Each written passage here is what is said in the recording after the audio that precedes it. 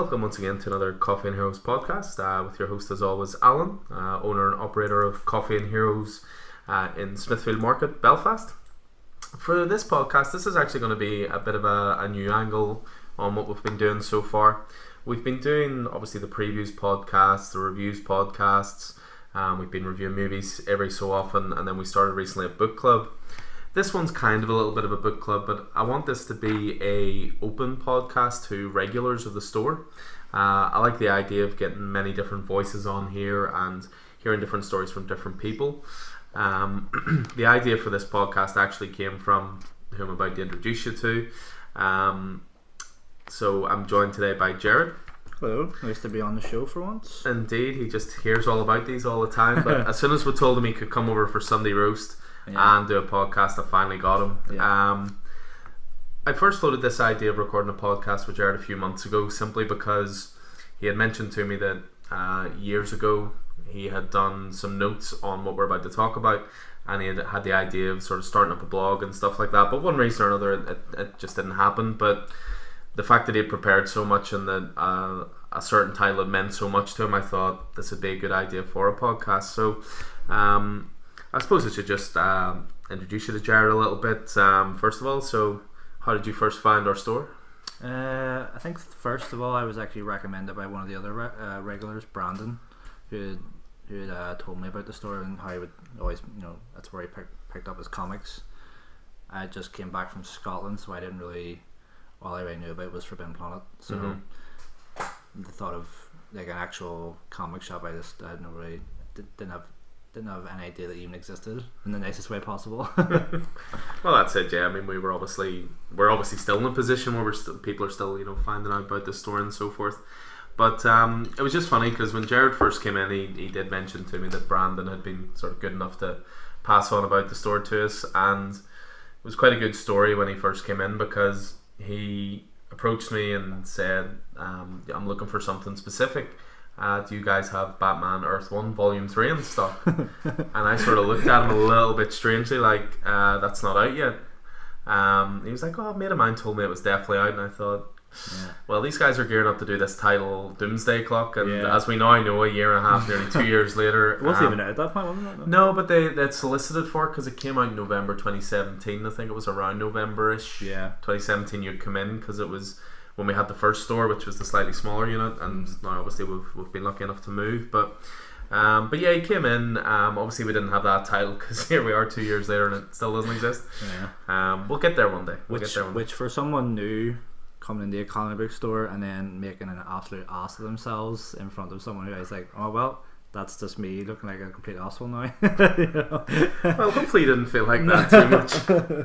No, I mean, what we like to do in the store, we do like to think that we do have an approachable sort of demeanour, and we know that everyone's knowledge of comics or level of their reading will all be different. So we ended up getting chatting that day, and obviously he's a big Batman fan, and ended up leaving that day, I believe, with Court of Owls. Started the Snyder run, and then from then on, I think you came in about another week, maybe 2 weeks later, and was like, I really enjoyed that, what should I read next? And as soon as that idea came up, I pulled out my diary, and at the back of it I created a Jared reading list. And there was 2 columns. So there was Batman titles that he had read. We sat down one day and went through everything. I brought you a list. You did. And then I had ones that I would recommend that you hadn't read, so I would sort of get them in for Jared on a sort of fortnightly basis, that kind of thing, and there would always be something new.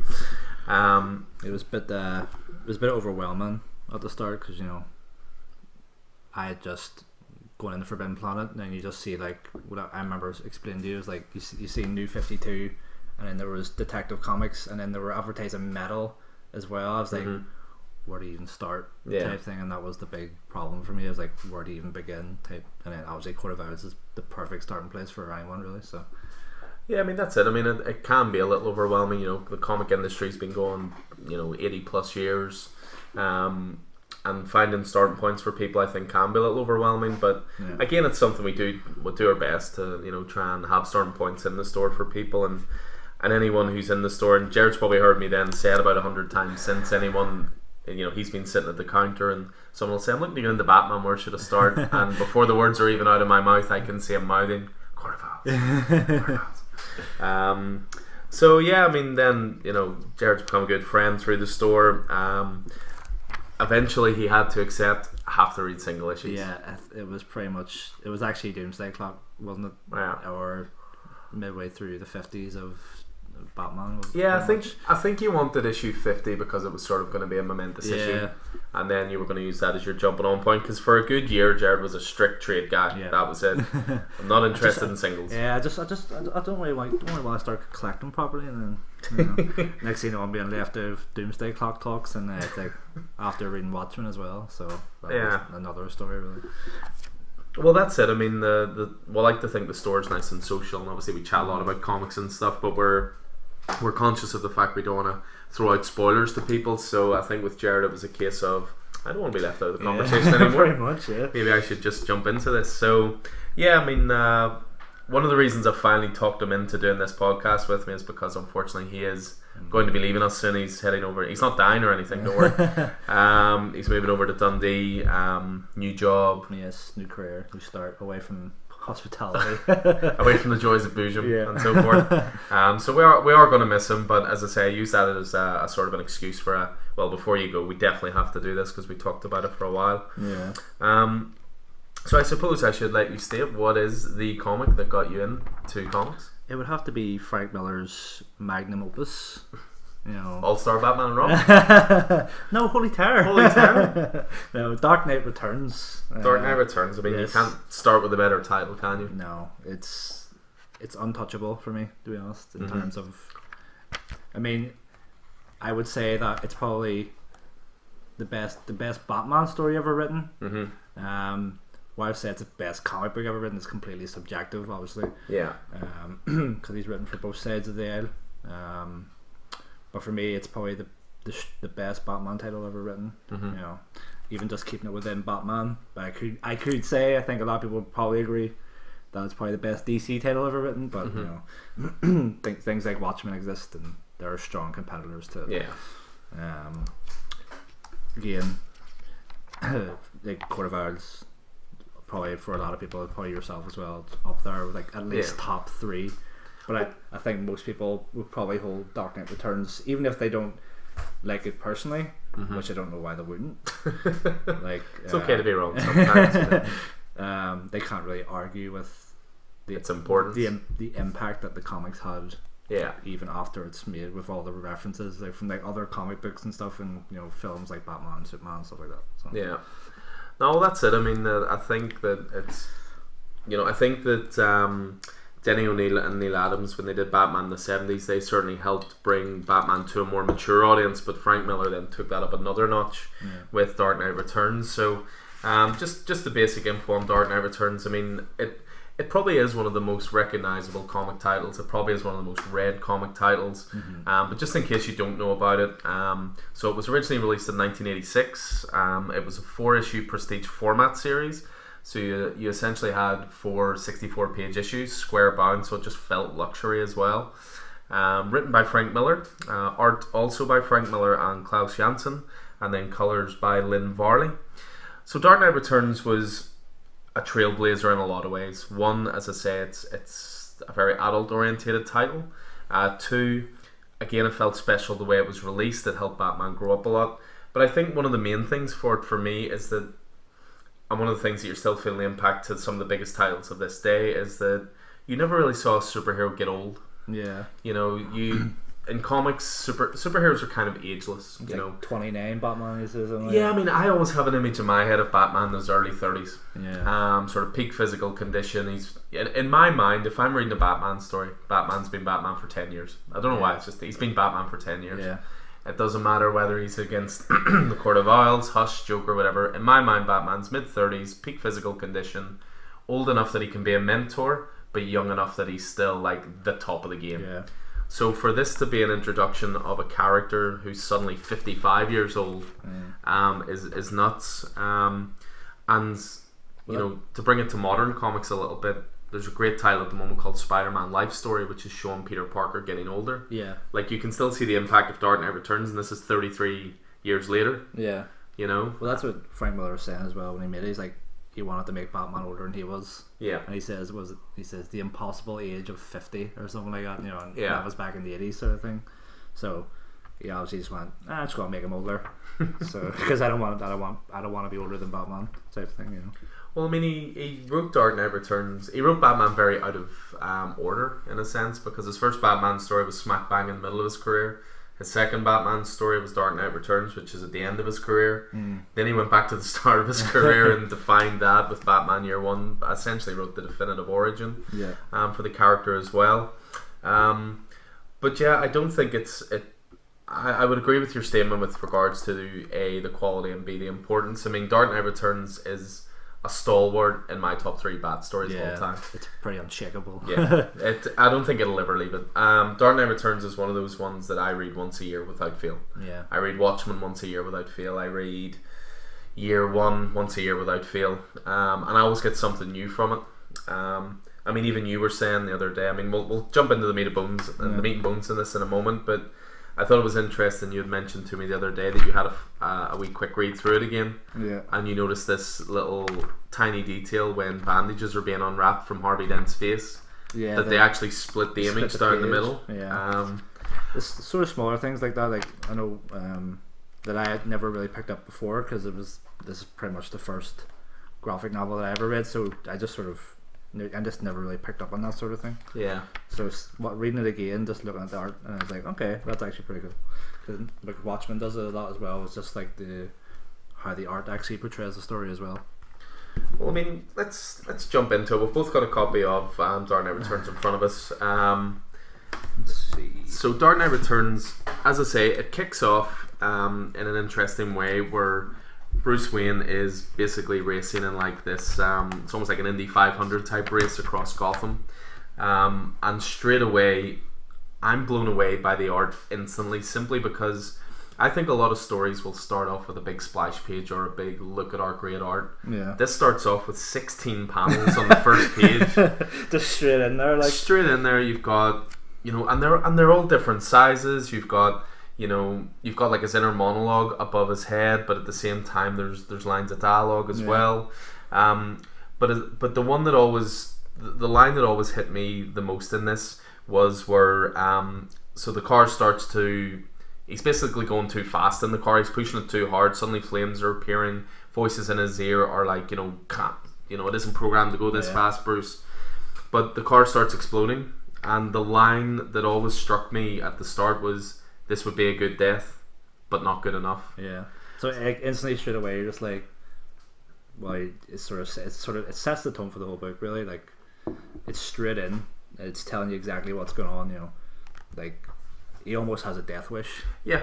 No, I mean, like, it's good, it'll be good to die here, but it wouldn't be that good, I could die better. Sort of thing. Well, that's it. I mean, if you break down the character of Batman, I mean, when he was first created, he was seen as like this, I don't want to say happy-go-lucky, but he was seen as this, rich guy who's like, oh, I'm going to clean up Gotham. But when you get into the more adult-orientated Batman stuff, he essentially is a guy that does have a death wish. He jumps off of buildings, he swings across Gotham, he's in a fast car at all times, he's going up against some of the most psychotic and homicidal maniacs in the city. Yeah. So in a sense, he does have a death wish, but I don't think I'd ever seen it so explicit until here. Like going back to it, like, maybe if you'd never read Batman at this point, you don't really know he's retired. Yeah. So in reading back, and you go, okay, he is retired, so he's obviously trying to find that adrenaline rush they used to get from being Batman's. Like, I'm going 200 miles here. 200 miles. I could die up here. This feels great because I haven't felt this in 10 years because he's been out of business for so long. Yeah. I mean, it's interesting. Even like, he almost looks more like RoboCop at the start here than Batman because of the shape of the helmet, which is interesting. Which is very timely because Peter Weller doing the voice of Batman. In the animated movie as well. But and also I believe Frank Miller wrote, was it RoboCop 2? He wrote one of the RoboCop movies anyway. But yeah, as I say, the fact that it starts off with a 16-page panel art and then it jumps after that to a lot of sort of TV commentary. This is always a good way of letting you know what's going on in that world very quickly. So you see Gordon is receiving death threats. You see that he's getting ready to retire. There's a little close up on the TV of him and it's like, I've got 4 weeks to nail those bastards, that kind of thing. And then this is where, as you say, when you see Bruce the first time, you maybe think, oh, he's still Batman. Yeah. But on the second page it says, today marks the 10th anniversary of the last recorded sighting of the Batman. Dead or retired, we still don't know. Yeah. But I really like as well, this is another lovely touch. Like, this is such a well written book in the details. But just a little bit there of, our younger readers will not remember the Batman. A recent survey actually say that most high schoolers consider him a myth. Yeah. It's just great writing. I think on the second page really sets the tone for Bruce more than anything. Like when he's talking to Jim Gordon, they're sort of talking about the past, and he's walking through the streets of Gotham.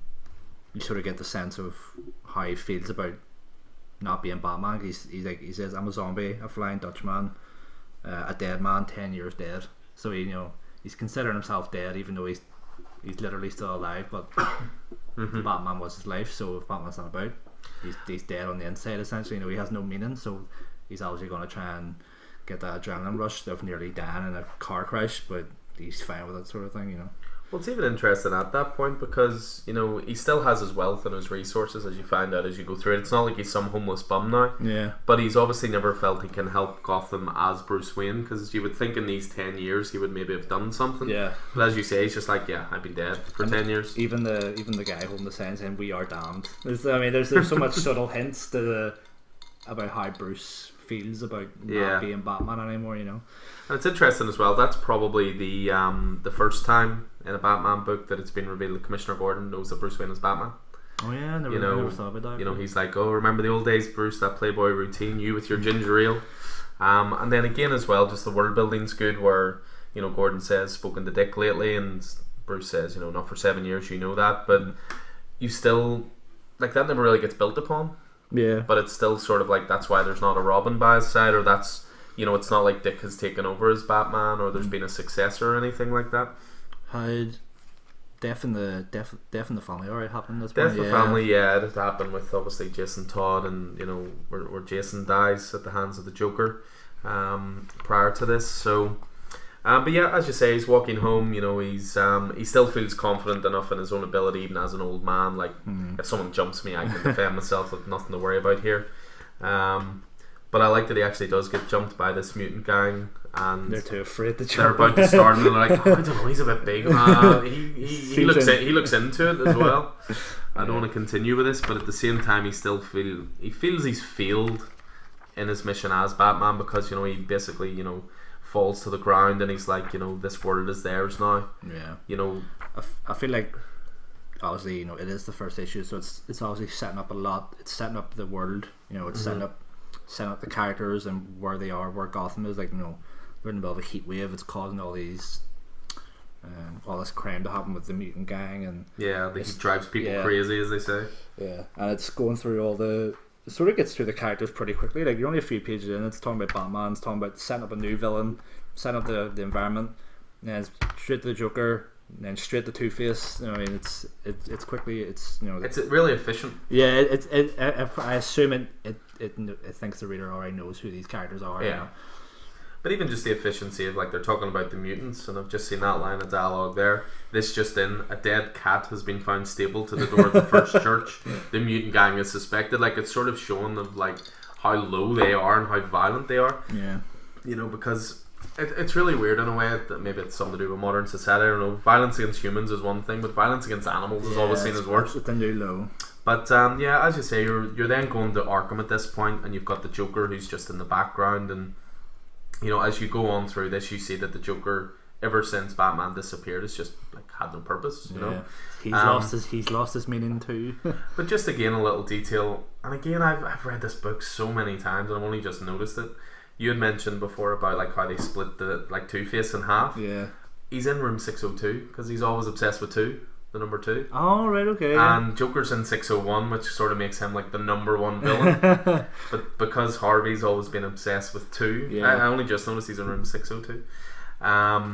But yeah, so you've got these doctors, psychiatrists, plastic surgeons who are convinced they can, heal Two-Face, and they take the bandages off, and he's back to being Harvey Dent. He looks like Lex Luthor. Yeah, and these guys are all really smug about it, and I believe at one point they give Harvey a coin and he's able to show that both sides are clean. They're not scratched or anything. Yeah. But I like as well that it shows that straight away Superman exists straight away in this world. The Doctor's wearing Superman t-shirts as well. Yeah, true. So again, Bruce is going back to the nightmares of when his parents were killed and discovering the Batcave, and this is the only part of it that it works in the book for me. But when I watch the animated movie, it's a little bit silly. Which is where he's in sort of a trance and sleepwalking, and he somehow shaves his moustache while sleepwalking, because a ridiculously old Alfred is still around at this point. He must be like over 100 years old. I mean, you have to think, if Alfred, I always think of Alfred as in his 60s. So if you say he's in his 60s, Batman, Bruce is in his early 30s, 55, add 20, like he must be mid to late 80s. So he's definitely an old guy at this point. Well, it's like that. The whole thing about, for me, Bruce in this story is that it almost feels like he has PTSD on top of his PTSD from his parents then, but now he has PTSD from not being Batman. And he's being hunted by these dreams. He's almost like he's being, because in the later pages you see like the giant bat in his dreams attacking him and like almost like assaulting him, because like you can't really escape being Batman, because he's dead otherwise. Not even age can stop him being Batman essentially. But again, going back to sort of the efficiency of the storytelling here, one page you've got a smiling Harvey Dent and with his coin that's newly minted, and the next page it's like police have issued an all points bulletin for Dent. So straight away he's already returned to his crime, to his criminal ways, and again you see a scratch coin again within a there's a lot of I'm trying to find the word, like you can't it's like no matter how much you change, you're always going to be the same. Which is the big theme for this. I think this book. No matter how much Bruce doesn't want to be Batman, he will be Batman. He's always going to be Batman, and it's the same with Dent. You can fix his face, but at the end he's still going to be Harvey Dent. And the Joker may have his years of not doing anything, but eventually he's going to come back and murder hundreds of people, which you see later on. Alfred's always going to be a smartass no matter what. I love that line. It's like, if the face an empty wine cellar, I see that there's going to be another. Taken almost word for word for Batman v Superman. Then after that you get again Bruce almost living inside this dream of the night his parents died. Now this is something that we've seen almost ad nauseum at this point. We've seen it a million times, but back then you hadn't really seen, no one had really delved into the horror of the night he lost his parents and that visceral violence, and the pearls being ripped off of his mother's neck and all this kind of stuff. So again, you're just getting more and more visceral here. It's almost like it's being narrated by the Bat. In your soul, for I am your soul, you cannot escape me. It's like, and you see him. It's really good, because like the tension in the scene builds up so well, because he's flicking through the TV channels and there's just all of these people, like all the murderers and everything, and like even reading it, you can tell there's a lot of tension in it, because he has to do something, and he's being tortured by this, the mental image of a bat, and he's like, he knows that he can't really escape from it, so he's just going to embrace it. Well, that's it. It's lines. You cannot stop me, not with wine or vows or the weight of age. You cannot stop me, but still you try. Still you run. You try to drown me out, but your voice is weak. I mean, it's, as you say, and then it obviously culminates with the the bat crashing in through the window. And then you get like this rumble of thunder through the Gotham sort of skylight. I think this is probably one of the best build-ups to a reveal of a character I have ever read, because it's just, you see all this stuff happening, and you can so easily picture in your mind with with the thunder and the lightning and everything happening in Gotham, because it's finally it's finally started to rain from. It's finally started to rain in Gotham after this heat wave, and it's the thunder, and it's dark again. You're about to get this baptism. A little bit of symbolism in there.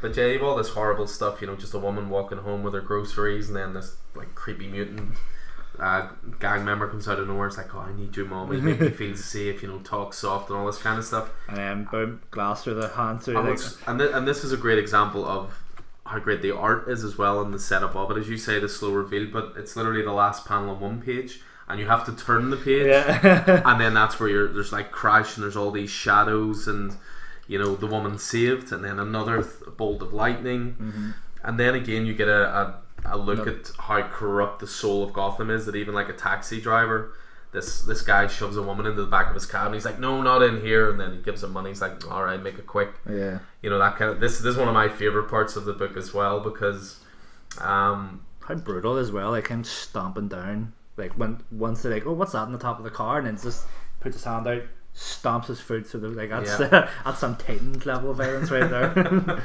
But even just the fact that then there's a glove reaches in, takes the money off the driver, and then you just see it being ripped in front of him. Again, like the thunder's getting bigger and bigger and taking more and more over the page. Then we're introduced to Carrie Kelly for the first time, who will of course become a more prominent figure as we go on. But same again, so you've got this point where these two young girls are getting ready to walk through an arcade, and then the lights go out, and then again that means they can use the shadows more and more. I mean, this is the first part you get. Well, I mean, obviously it's the Dark Knight Returns. You know it's Batman. But you know it's Batman. This is the first point you see batarangs in a hand, and then taking down mutant leaders. And there's a large level of violence, but at the same time, it doesn't kill anybody. Just when you think they're going to reveal it, they jump to a news report. Yeah, and there's all these lines, as you say, building up. It's like, you don't suppose, and you know, all this kind of stuff. But the great line from the police officer, like, "Oh, you're in for a treat, kid." He realizes. Well, again, we've talked about just very briefly about how this is a big influence on Batman v Superman, but this is actually a line taken word for word for Nolan. The Dark Knight Rises is, "Oh, son, you're in for a show tonight." Which is, again, the Dark Knight Rises, although it's not a blatant reproduction of this, you know, in that story. Pardon me, Bruce hasn't been Batman for 8 years. Yeah. And then he comes back and so on and so forth.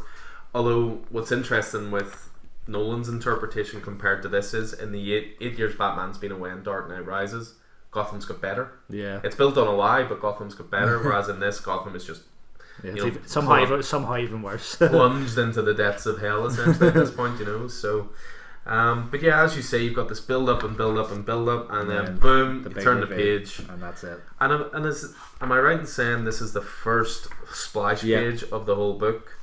As I say, there's lots of this 16 panels. Like, I can only imagine how long this took to draw. But it's all 16 panel pages and so forth. And then this is the first splash page. Saving the get the first splash page to be the biggest picture, which is, like, you know, Batman takes up the whole page. Yeah. You know what I mean? And and again, it's some of the best dialogue of the whole book. You know, this should be agony. I should be a massive aching muscle, broken, spent, unable to move. And were I an older man, I surely would, but I'm a man of 30, of 20 again. The rain on my chest is a baptism. I'm born again. And then this is Batman going after, I think it was a couple of guys who robbed a bank. Lands on top of the car. They end up in a big construction site. And then again, this is something that they took very quickly in Dark Knight Rises, where Batman's like, "Oh, these men are mine." You know, the cops are like, "Yeah, it's your first day in the job, son. just let him go."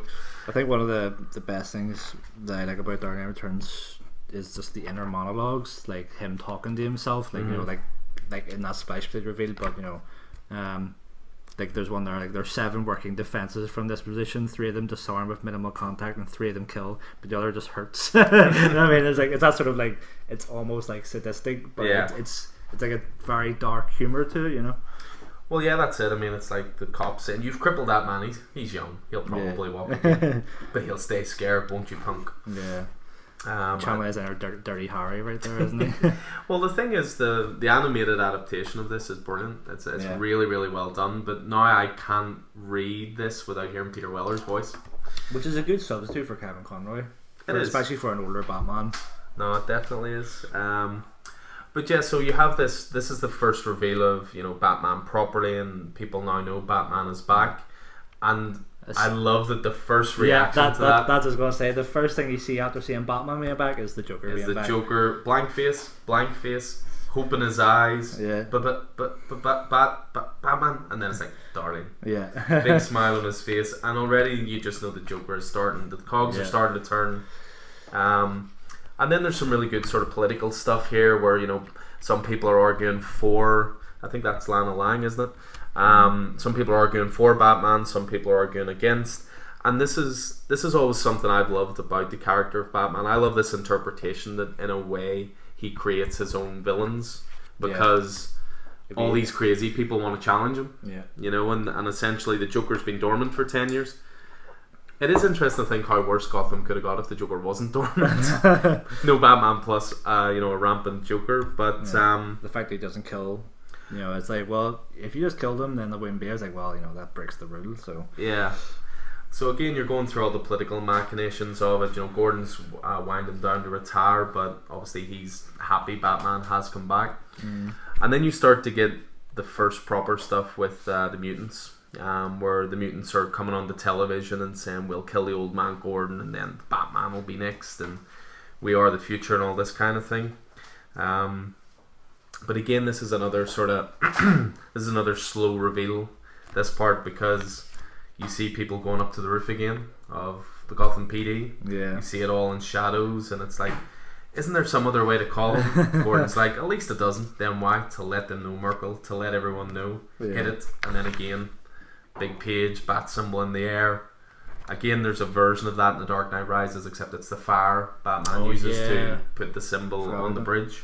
Yeah, it's still, and as well, Carrie Kelly looking up as well. So yeah, so that's it. It's starting to be a case of Carrie Kelly starting to be inspired by Batman. So obviously, Carrie Kelly, as we know, will continue to. Did they ever reveal that she would be Robin? And like obviously this is the first time you ever seen her, but was it just like a random thing? Like, oh, this is like a surprise. This was a character created for Dark Knight Returns. Yeah, it's not like Carrie Kelly was a. Because you'd never seen an older Batman, obviously she would have never existed because she's only, 15, 16, that kind of thing. So, but yeah, again, you've got the Joker starting to, the wheels are starting to turn as he's chatting to someone who's come in to visit him at Arkham, and already he's starting to talk about, you know, what kind of bombs.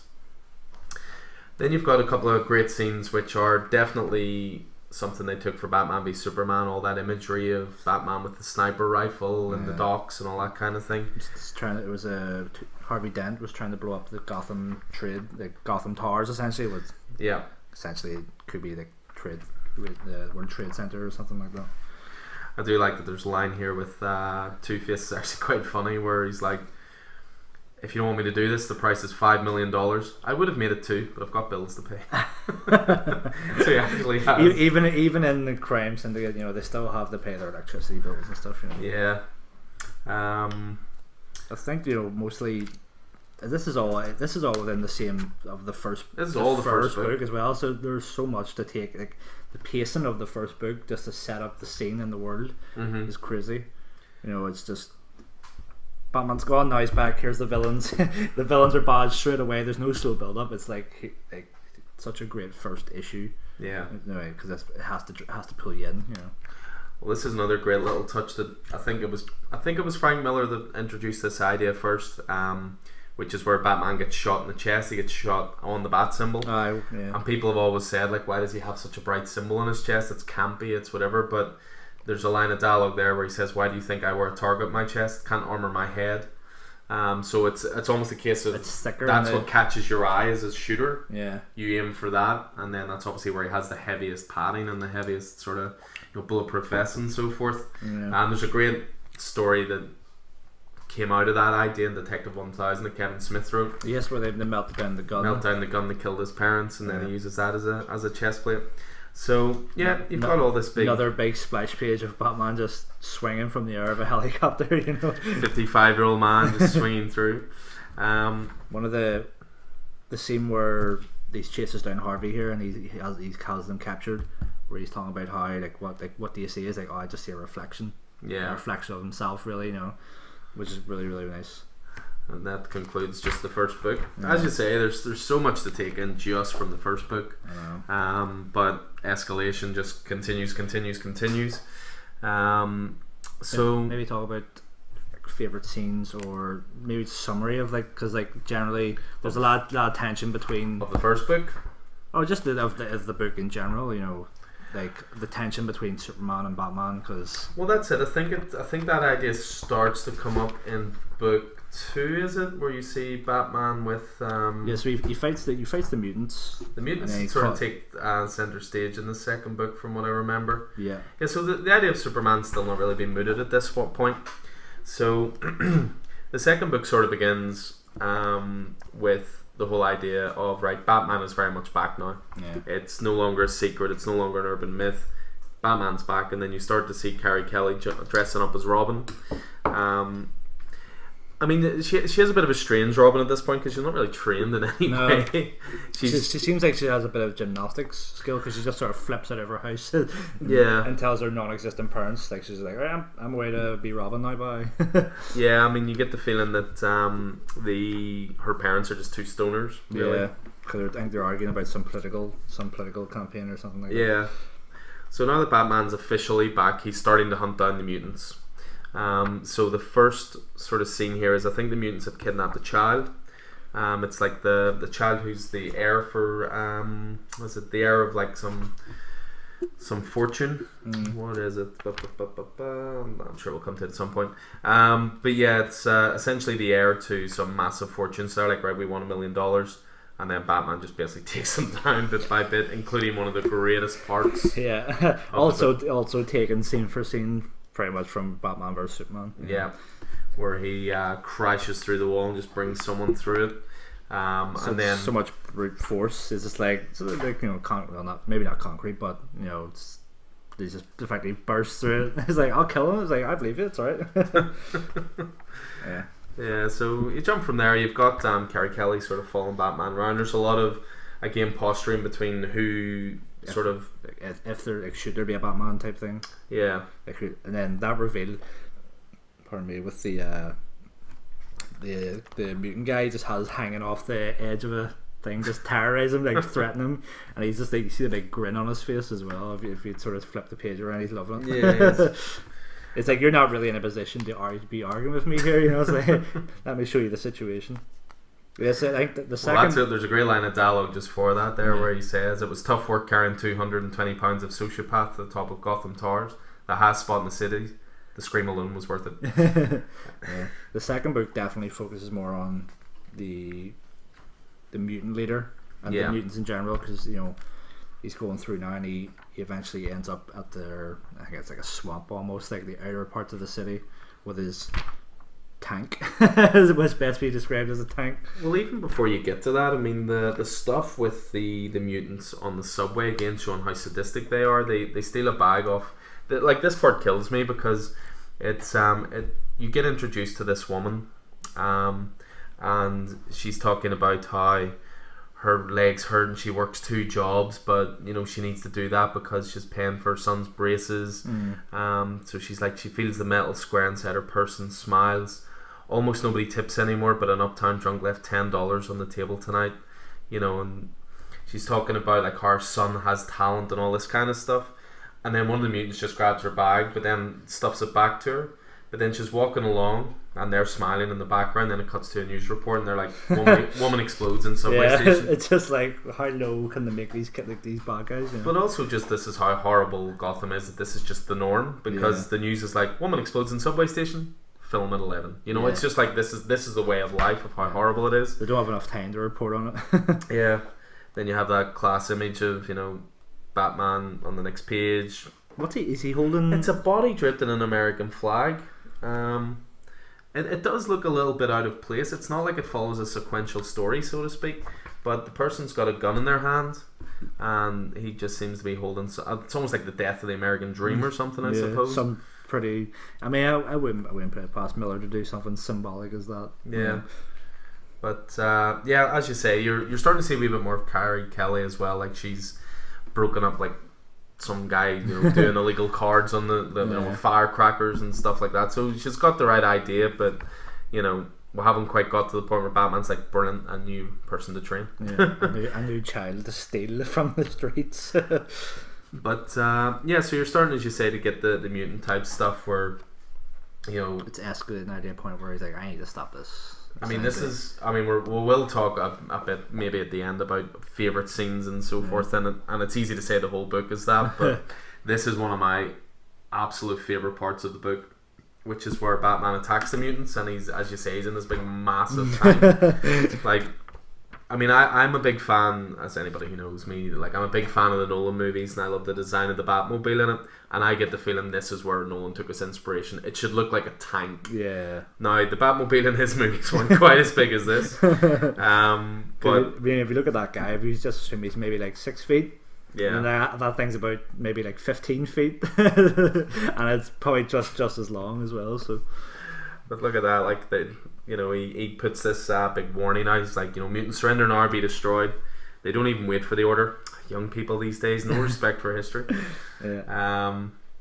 But yeah, so you've got all of that, and then you've got a part where he's basically the mutant leader is looking down the barrel of the biggest gun from the Batmobile, and he calls Batman a coward. And even though he's like, I really shouldn't go out here, like this guy's got 30 years of me, But he just dissed me. he's double the size, but he basically just called me a pussy. And then again you get another beautiful splash page where he just jumps out. That's probably one of the more iconic splash pages. Like that's been recreated so much. Even that thing one that Kieran has shared before. It's pretty much the thing, but it's in the exact same pose. Yeah. Even just before there, but when he's talking about what's one of the wee quips that I like about Frank Miller, like rubber bullets, honest. But yeah, so a big fight starts out between them, and this fight's beautifully visceral and violent, and it would have been easy to write a Batman book where even though he's in his 50s, he still wins like easily. But you really feel every single punch in this. Yeah, he gets his ass handed to him. Like it kicks off where he's like, I help him swallow the rubbish, and then a beauty to his solar plexus. I worry he might drop too soon. He's like, oh shit, no. No, doesn't even feel it. He's like, you slow old man. He's like, yeah, he's right. But the fight continues, and there is a page especially where it's just punch after punch. Breaks his arm at one point. I should say, there's the mutant leader breaks Bruce's arm. He almost passes out. He's like, cold, no, don't go into shock. Where are you, Dick? As if he was waiting for, Robin to come and save him. And then this is where Carrie Kelly first jumps in and distracts the mutant leader. And then Batman's able to throw sort of some smoke bombs into his face. And then Carrie Kelly drags him back. Somehow. I mean, he must weigh about 25 stone or something. Yeah. Drag him by the cape or something like that, But then you start to get, this is the first inklings of Superman where you've got, it cuts to the present. I can't help but feel this was Frank Miller knowing the future. I always think of George W. Bush as the president in this. Yeah, okay. Yeah. I really do. Yeah, I just doing the accent in my head now when I'm going to read it. Here, have a mint. I love mints, all this kind of stuff. But I love medals now, son. But I just read in George Bush's voice. But this is the first time you see the Superman symbol, and Frank Miller's copped a lot of shit through the years for how he treats Superman in this. Yeah. He's essentially a government stooge. He's a government tool. Like even his first introduction is him saying "yes, sir" to the president. And he's like, "Good boy." Good boy. Yeah, but I love how the if you ever read it, like the way the flag slowly forms into the S. I thought that was a really nice touch. Yeah, there's so much symbolism, like for was it like truth, justice, and the American way or something like that, So yeah, you've got the mutant leader still alive, but he says he defeated Batman and all the rest. So Carrie Kelly is able to get Batman back to the Batcave, but what's great about it is that this tank is so big. There's an operating table in the tank. And then and he's even like Bruce is even delirious at this point because he's even saying like he's talking to Alfred and he's like, no, Robin comes with us, just because Carrie Kelly's in the Halloween costume essentially. And he straight up says I'm Bruce as well. He doesn't say, he's like, oh, I'm Carrie Kelly, what's your name? He's like, oh, my name's Bruce. And Alfred's like, maybe you shouldn't be saying that. So we get a little bit more of the Joker, and the Joker basically just acting to the point where this psycho, I get the feeling the psychotherapists in Gotham just want to be like the ones to claim they cured the Joker. Yeah. So the slightest bit of like, oh, I'm sorry, I'm beyond redemption, they're like, yeah, this is the moneymaker here. So this is essentially the Joker carving his way out of Arkham and rejoining society. And then really interesting little bit of visual art again where Carrie Kelly's looking at the Robin costume in the glass case. Must be thinking, yep, that's probably going to be my future right there. Whether she likes it or not. Yeah. even before that, whenever Bruce gets to the cave, he's still having that inner monologue of the Bat. Essentially, like, "You're not done with me. I'm not done yet." Yeah. So even if he wants to die, he probably won't. He can't. Sorry. Yeah, and you see like the eyes of the Bat in the dark, and hisses, that kind of thing, claiming me as one of your own. So yeah, you get a wee bit of. It's more. It sort of cuts between like there's story, and then there's sort of like the story world building. Yeah, world building, and then there's always like the world building's done through the TV, like the news reports. Yeah. Like someone's watching the news, and this is how they're finding out everything. It's a good way of giving. Is it exposition? Is that the right word? Like giving like clarity on what's happening. Yeah, and then what's interesting is as well, you get the feeling a wee bit of time might pass here with Bruce recovering a little bit. In that time, he seems to have inspired copycats, because a guy gets killed in a diner. He has a gun in his hand, and again, that's an idea Nolan took into the Dark Knight, where the start of the Dark Knight, there's sort of Batman copycats who are trying to stop and they Scarecrow. wear hockey pads or something. Yeah, what's the difference between me and you? It's like, I'm not wearing hockey pads. Yeah. So again, that's probably an idea that Miller was one of the first to do. Again, you get a lovely splash page again of Carrie Kelly looking a bit too happy to be in Bruce's arms. Yeah, well, there's definitely a father-daughter dynamic. Yeah, that eventually builds up even throughout DK2 and DK3. The sort of father-daughter build up. Yeah, but this very much shows Bruce's point of view at this point as well. Like he's talking with Alfred, and Alfred's trying to reason with him, like, don't drag this innocent young girl into this. She's a sweet young girl. And Bruce is like, screw that. The war goes on. In fact, he calls Jason a soldier. Yeah. He even calls Carrie Kelly a soldier near the end. He's like, "Oh, good soldier, good soldier." Yeah. So he comes up with a new idea, which is going to use Carrie Kelly to infiltrate the mutants. So he sort of I've actually forgot about that panel as well. Just the way she's dressed is so funny. It's so funny. Yeah, because the mutineer's in jail at this point, and then Gordon sort of pretty much tricks him into coming out, doesn't he? Yeah, I think they simulate a power cut at the police station, and then the door opens, and there's a little thing over the intercom being like, "Good boy, you know what to do with an open door," and he ends up finding a drain pipe to escape from. Yeah. And this is where Batman as a tactician comes into it, because the drain pipe leads to this big massive mud pit. Because what Bruce has basically figured out is, yep, this guy's younger than me. Here it is here. He's faster than I am, and stronger, and seemingly impervious to pain. But they do come smarter, and nobody's very fast when he's thigh deep in mud. Yeah. So Batman straight away shows his viciousness. He slices him just above the eye, so that the blood's going to pour into his eyes, and he can just basically take him down. Hits him right in the deltoid, so he can't move his arms or anything like that. And then I'll leave it to you to pull out the most iconic line for this whole fight. So Batman eventually gets him on the ground, and it delivers probably the most badass Batman quote ever. He's like, "You don't get it, boy. This isn't a mud hole. It's an operating table, and I'm the surgeon." And like that bit alone, but the bit after is like, something tells me to stop with the leg. I don't listen to it, and the fact that it just looks up at the moon is just a great way to end that scene. And for me, that scene alone, and the animated film does it justice. I actually think it does it better than the book, because it's so much more visceral. It just cemented for me, like, yep, that is the best Batman moment I've ever read in my life. Only like second being the headbutt from I Am Bane in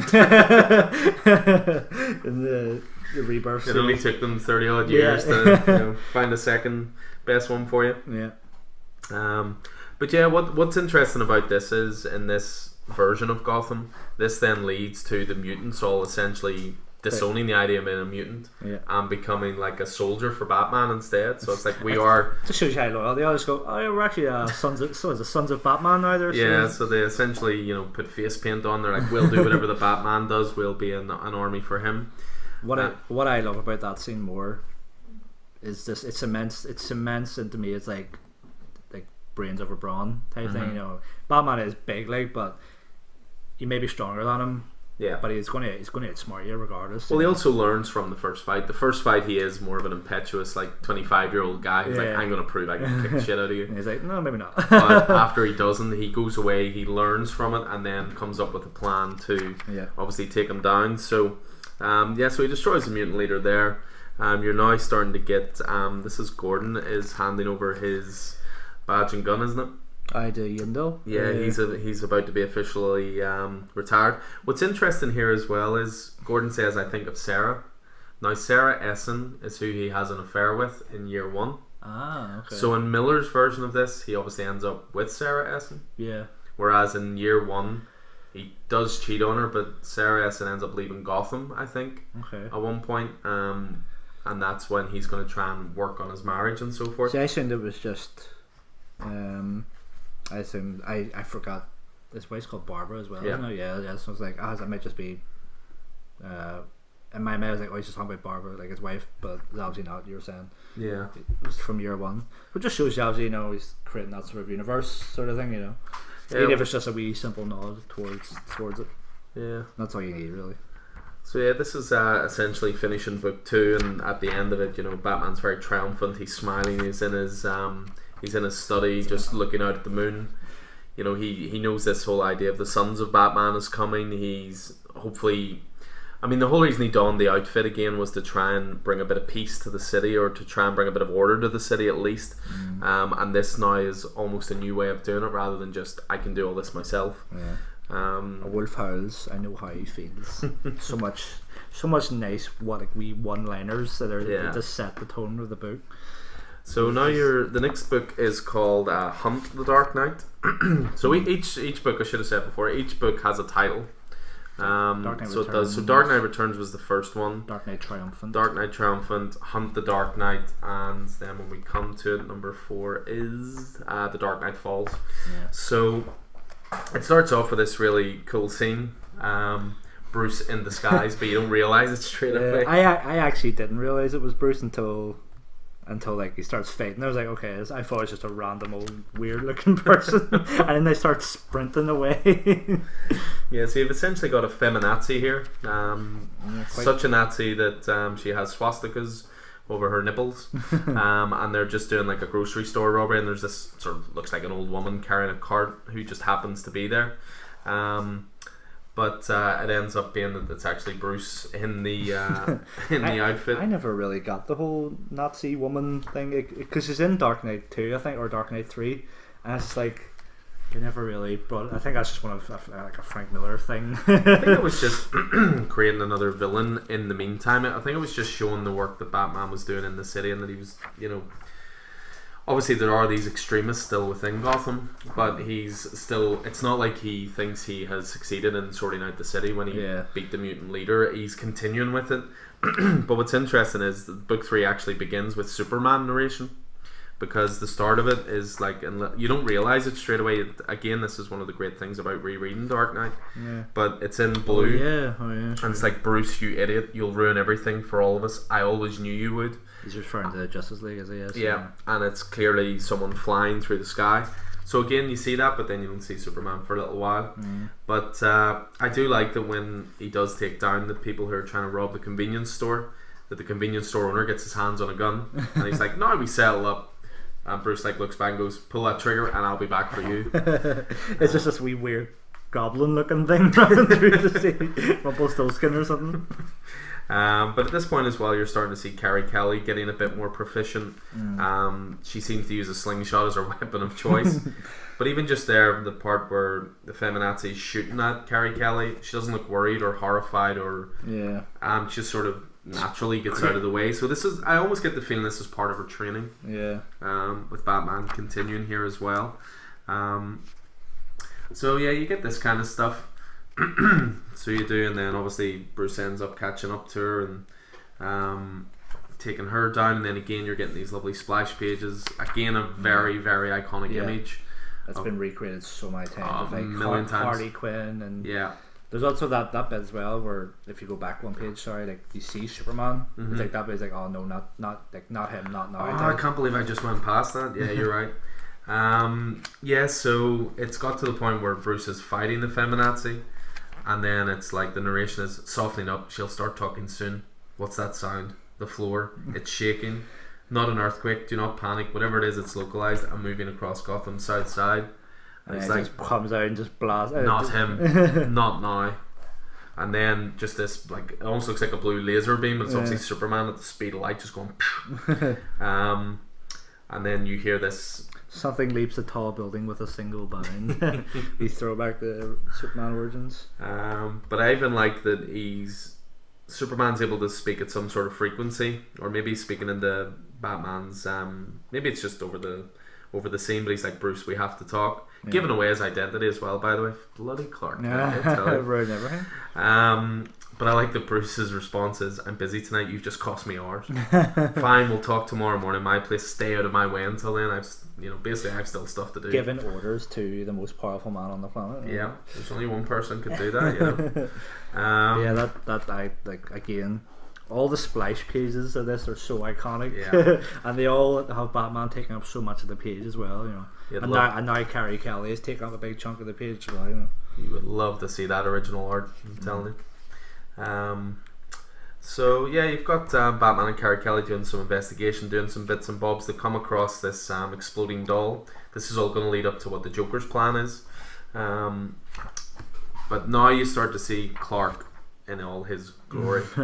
So Clark and Bruce have this chat, which I presume, Bruce said at my place. So this is obviously like a ranch, part of Bruce's Wayne Manor and so forth. But it's interesting. Superman doesn't look any older. Yeah, I think in the animated series, he has like, is he not next? I'm almost certain he's next to a bald eagle or something. Is he not next to like an American flag or something? He's like proper patriot, something like that. Whereas Bruce is in the background petting a wolf. But yeah, so essentially, that's what there. Sorry, there's like an eagle like right there. Yeah. So yeah, at this point, Superman is essentially doing whatever the president wants, and the president has basically said, we need you to sort this whole Batman problem out, because the political side of Gotham and of, I suppose, of America at this point, they don't want Batman back. No, Gotham's a bit of a joke. At all. Gotham is like a slum state. They don't care, but they don't want this essentially criminal, because there is a line in here of, we're criminals, Alfred, we've always been criminals.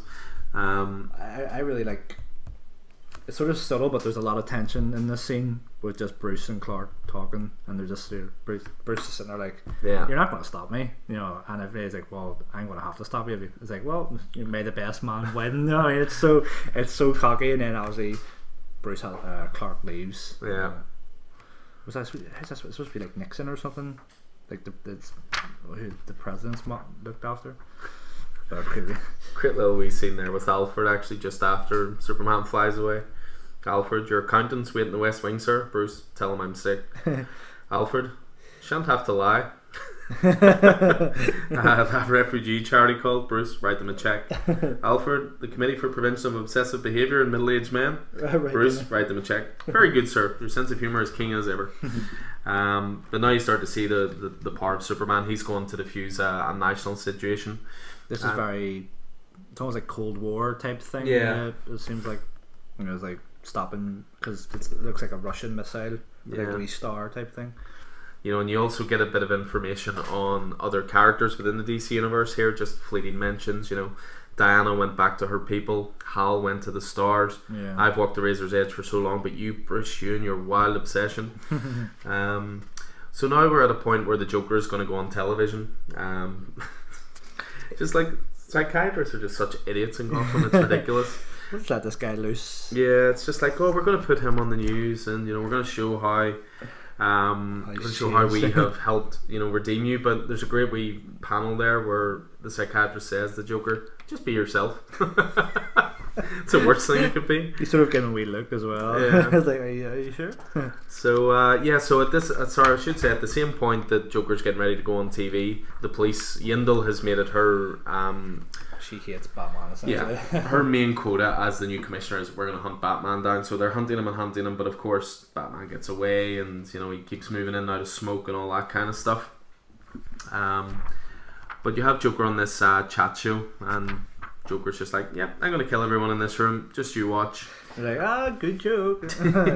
Coughing really loudly. And this sort of shows, like, what are the Gotham PD thinking at this point? They're using all this resources, attack helicopters, loads of their best SWAT trained agents to hunt down Batman, instead of policing this proven lunatic who's on a talk show, instead of increasing security around it, Yeah.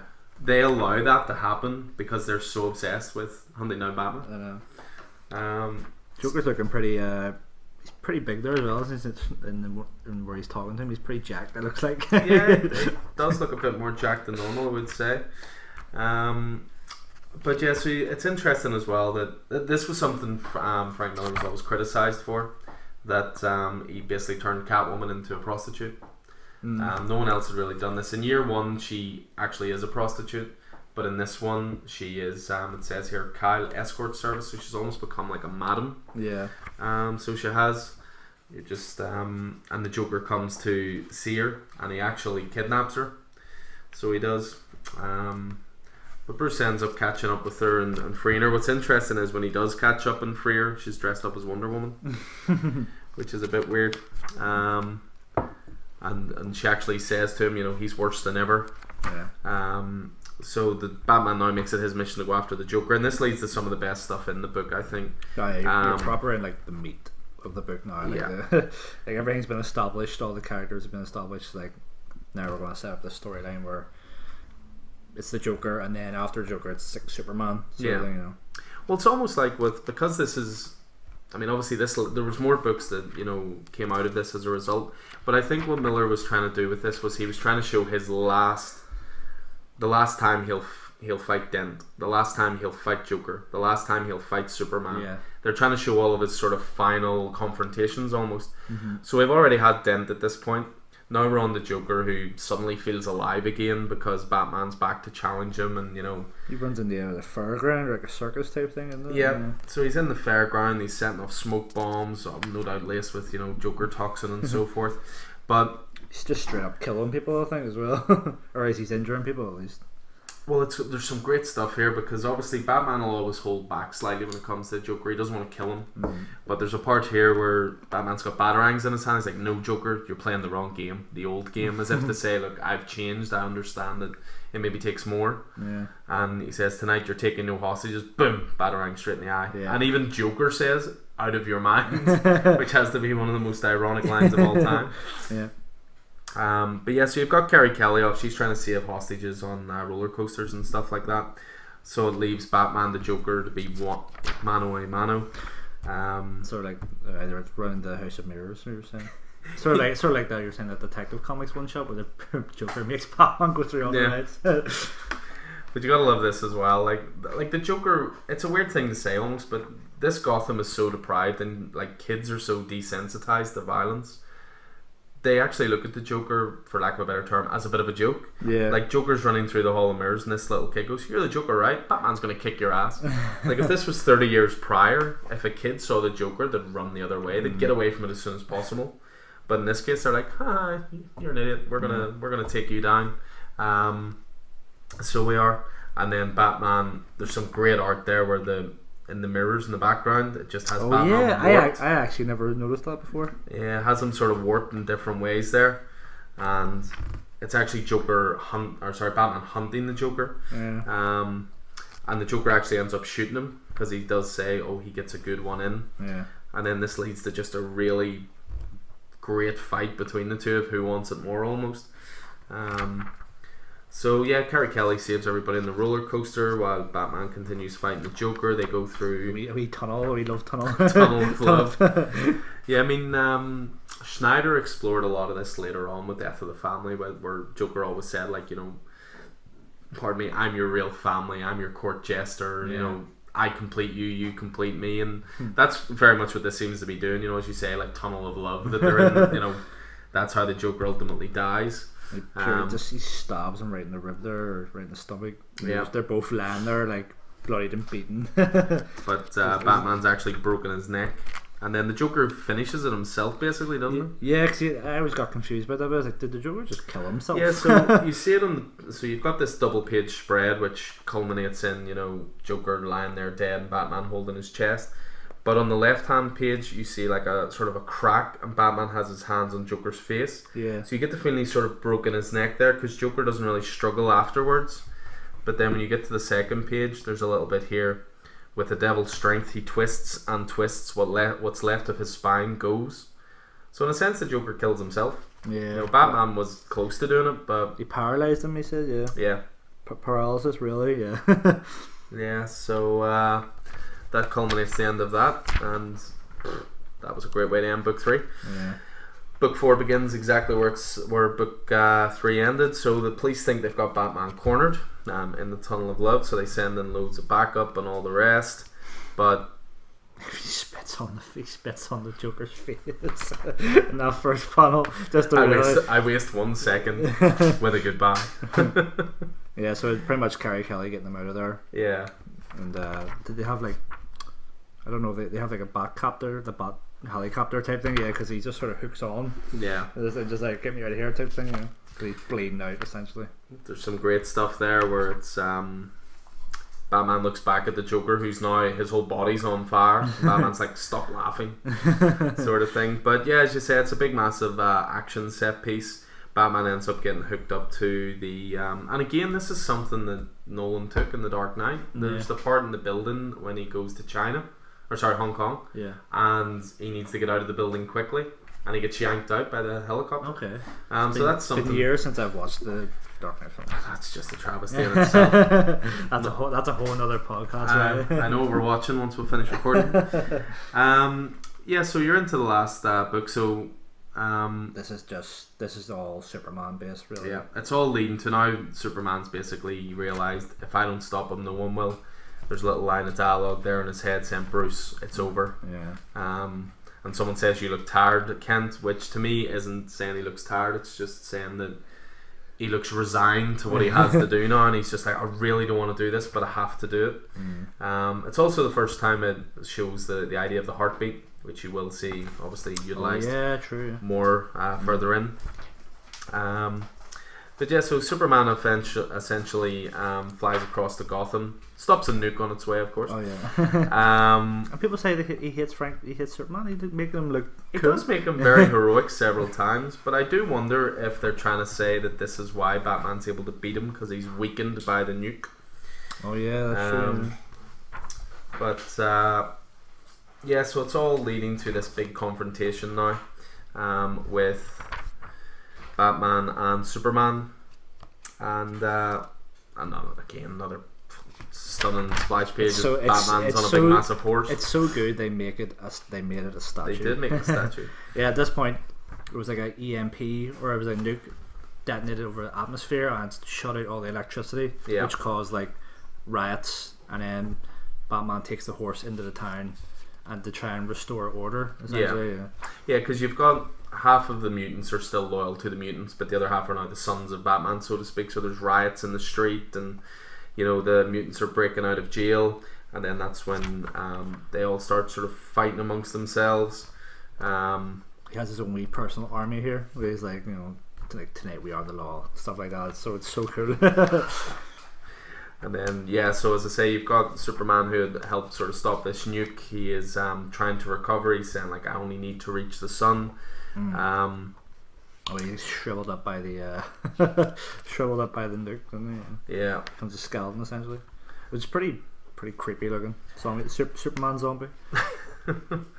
Not to be revisited for another 30 years and deceased. So yeah, as you say, Batman's trying to bring order back to the streets again. Another great splash page with Batman on the horse, the sons of the Batman following, Carrie Kelly on a horse as well. They're trying to bring peace back to Gotham, and then that all leads to Oliver Queen. Actually, we always do forget about this part. But yeah, as I say, so Batman's brought a bit of order back to the street, and then they're saying like 1 week later, it's still dark at high noon, it's still winter in August, but you know, things are improving. But now it's reached a point where he's been there. Essentially, Superman's on his way. Yeah, that great page there where it just says "where?" question mark. Yeah, because they know it has to happen now. Yeah. So leads to a confrontation in the street where Clark thinks that Bruce is in the Batmobile, but he actually tears it open, and there's Carrie Kelly with a slingshot. Superman's like, isn't tonight a school night? And then now we're into the meat and bones of it. So this is essentially again what was the basis for the fight in Batman v Superman. Yeah. I think it takes the same beats, but obviously it has a different outcome. Yeah, there's a lot of the same beats. I mean, they even recreated some of the panels. There's a part in it. So Batman at this point is in a sort of his mech armor bat suit, and armored bat suit, I should say. And there's a part where he punches Superman. It's like this big splat, sort of half splash page. They recreated that perfectly in the movie. Like they even got where the capes were down to a T. But yeah, so there's this big massive fight between the two, and Superman has Bruce on the ropes, but as we said, Oliver Queen comes in at this point and he actually fires a kryptonite arrow at Superman, which he catches, but then it explodes around him. That's where he pretty much just gets stuck into him. It's like, well, now he's weak, this is the best chance you're going to get, you know. But even still, what's great here is, I mean, people, as I say, have accused Miller of hating Superman, but even at this point where he's weakened, one of the first things he says is, Bruce, your heart, as if he's like, you're going to die here, I don't want you to die. But what's interesting is he says, Bruce, your heart, and then Bruce like, you're beginning to get the idea, Clark, this is the end. Because obviously he's got a plan for getting out of here.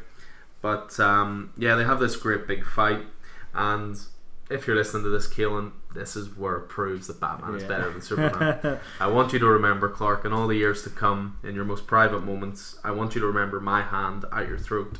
I want you to remember the one man who beat you. And then this is where you get the heartbeat and you think Bruce Wayne is dead, which, you know, clearly Alfred can't take. Because he just straight up dies afterwards. Straight up dies, like, the next day. Wayne Manor explodes as well. Well, that's it. Alfred had set up this protocol where everything was going to explode and everything was going to be destroyed. But that doesn't stop the word getting out. Like, they figure out that, you know, Bruce Wayne was Batman, and that's all reported in the news. It's at Bruce's funeral. You've got Selina, who's disconsolate. You know, she's looking at Clark going, "Son of a bitch, I know you killed him." And Clark looks rather disconsolate, but as he walks away, of course, you get that famous ending. Carrie Kelly standing in the background, and she dressed up. Oh yeah, she's dressed. She's in disguise because she's waiting for everybody to leave so she can essentially dig up the body. Just put it in the ground. She's already digging them up. But you know, as Clark's starting to walk away, you can just hear like a little heartbeat, a little murmur. Then he looks at Carrie Kelly and sort of winks at her as if to say, "I know he's alive, but well played. I'll leave you to it." And then Bruce has a plan and leads on to DK2. Yeah, DK2, not quite the same masterpiece that Dark Knight Returns is. But yeah, the best Batman story ever written. Oh yeah, without doubt. Unshakable, unless, you know, some Miller somehow writes another Dark Knight Returns quality book. I mean, I like Superman so far. Superman Year One's been good so far. I mean, we should say this is Frank Miller at his absolute peak. He had been writing Daredevil for Marvel. He was writing, you know, Batman. He had done Ronin, which was his own sort of story. He had then went on to do Year One. DK2 then comes along and that sort of begins a bit of a downward trajectory for Miller, and he becomes less proficient with the work he's doing. But then comes back with DK3, although that was co-written by Brian Azzarello. And I have a soft spot for DK3. I think it's good. I think it's very good. I don't think it's Dark Knight Returns level good, but I don't think anything ever will. But a lot of I would agree with that. Plus, he totally changes his opinion on Superman in DK3. I think he starts still leads to great moments with both of them in the Kryptonite Rain. Kryptonite Rain is definitely the best part. Yeah, because Batman has built a suit in DK3 that can withstand the Kryptonite Rain for Clark, so that he's not affected by it. The big smile he has on it as well. Or no, it's a frown, isn't it? Yeah. Yeah. I mean, for me, I always say Dark Knight Returns in my top 3. It and Hush are immovable. Yeah. And Court of Owls is usually the third one, though sometimes Long Halloween creeps into it depending on my mood. What would you say is your favourite scene? For me, it has to be taking down the mutant leader. Yeah, probably. That cements it. Like, that's like, okay, yeah. I mean, there's so many great moments in it, but that is just because the thing is as well, it's a shorter fight than I remember. Like, see the first time he fights the mutant leader, it's about 10 pages long. Yeah. See when he comes back and takes him in the mud, it's 2 pages. It's like efficient, done. It's like, get out of the way. Sure. Yeah, people are going to start following me. So after this, yeah, I can't emphasize it enough. I mean, we will always have Dark Knight Returns in stock. If it sells, it's straight back in. I don't think they're ever going to stop printing it. I would say not. I mean, it's been printed in so many ways. Absolute editions, 30th anniversary editions, 20th anniversary editions, 10th anniversary editions. That's what mine was, 30th anniversry edition. Yeah, I mean, it's it's leather bound one as well. yeah, I mean, it's amazing to think it's 33 years later and no one has bettered it. And that's in every possible aspect, whether it's art, story, writing. I think that's one of the best things as well. Is like, even if people may not like Frank Miller, but it's just sort of like a wee gloatful things. It's like, well, I may not like him, but he wrote the best Batman story ever written. And something like, if people who know me, like, I love to joke about it. Yeah. I do believe it, but I also love, because I know people don't like him as much as they used to. Yeah.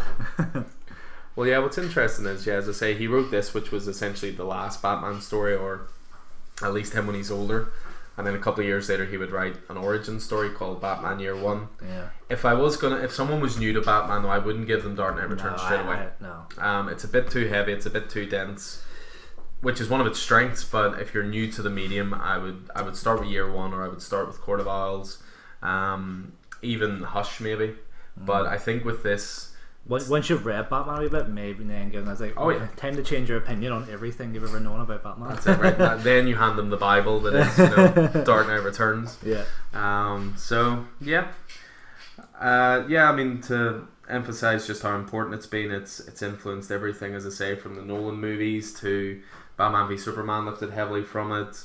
There's been the animated adaptations, which are very, very good. Very I would say. And as I say, like, its influence is still being felt through. I mean, I would defy any comic creator, whether they're an artist or writer, to not have at least read this at least 10 times. Yeah. It is a masterpiece of storytelling and a great example of how good the comic medium can be. Can't really give it any higher praise than that. Definitely 10 out of 10 for me. 5 out of 5 maybe. 5 out of 5. 10 out of 10. 10 out of 10, just enough bats. Yeah, just enough bats. Yeah, so there you go. So that's us warbling on for a good hour and 20 minutes. Longer than I expected.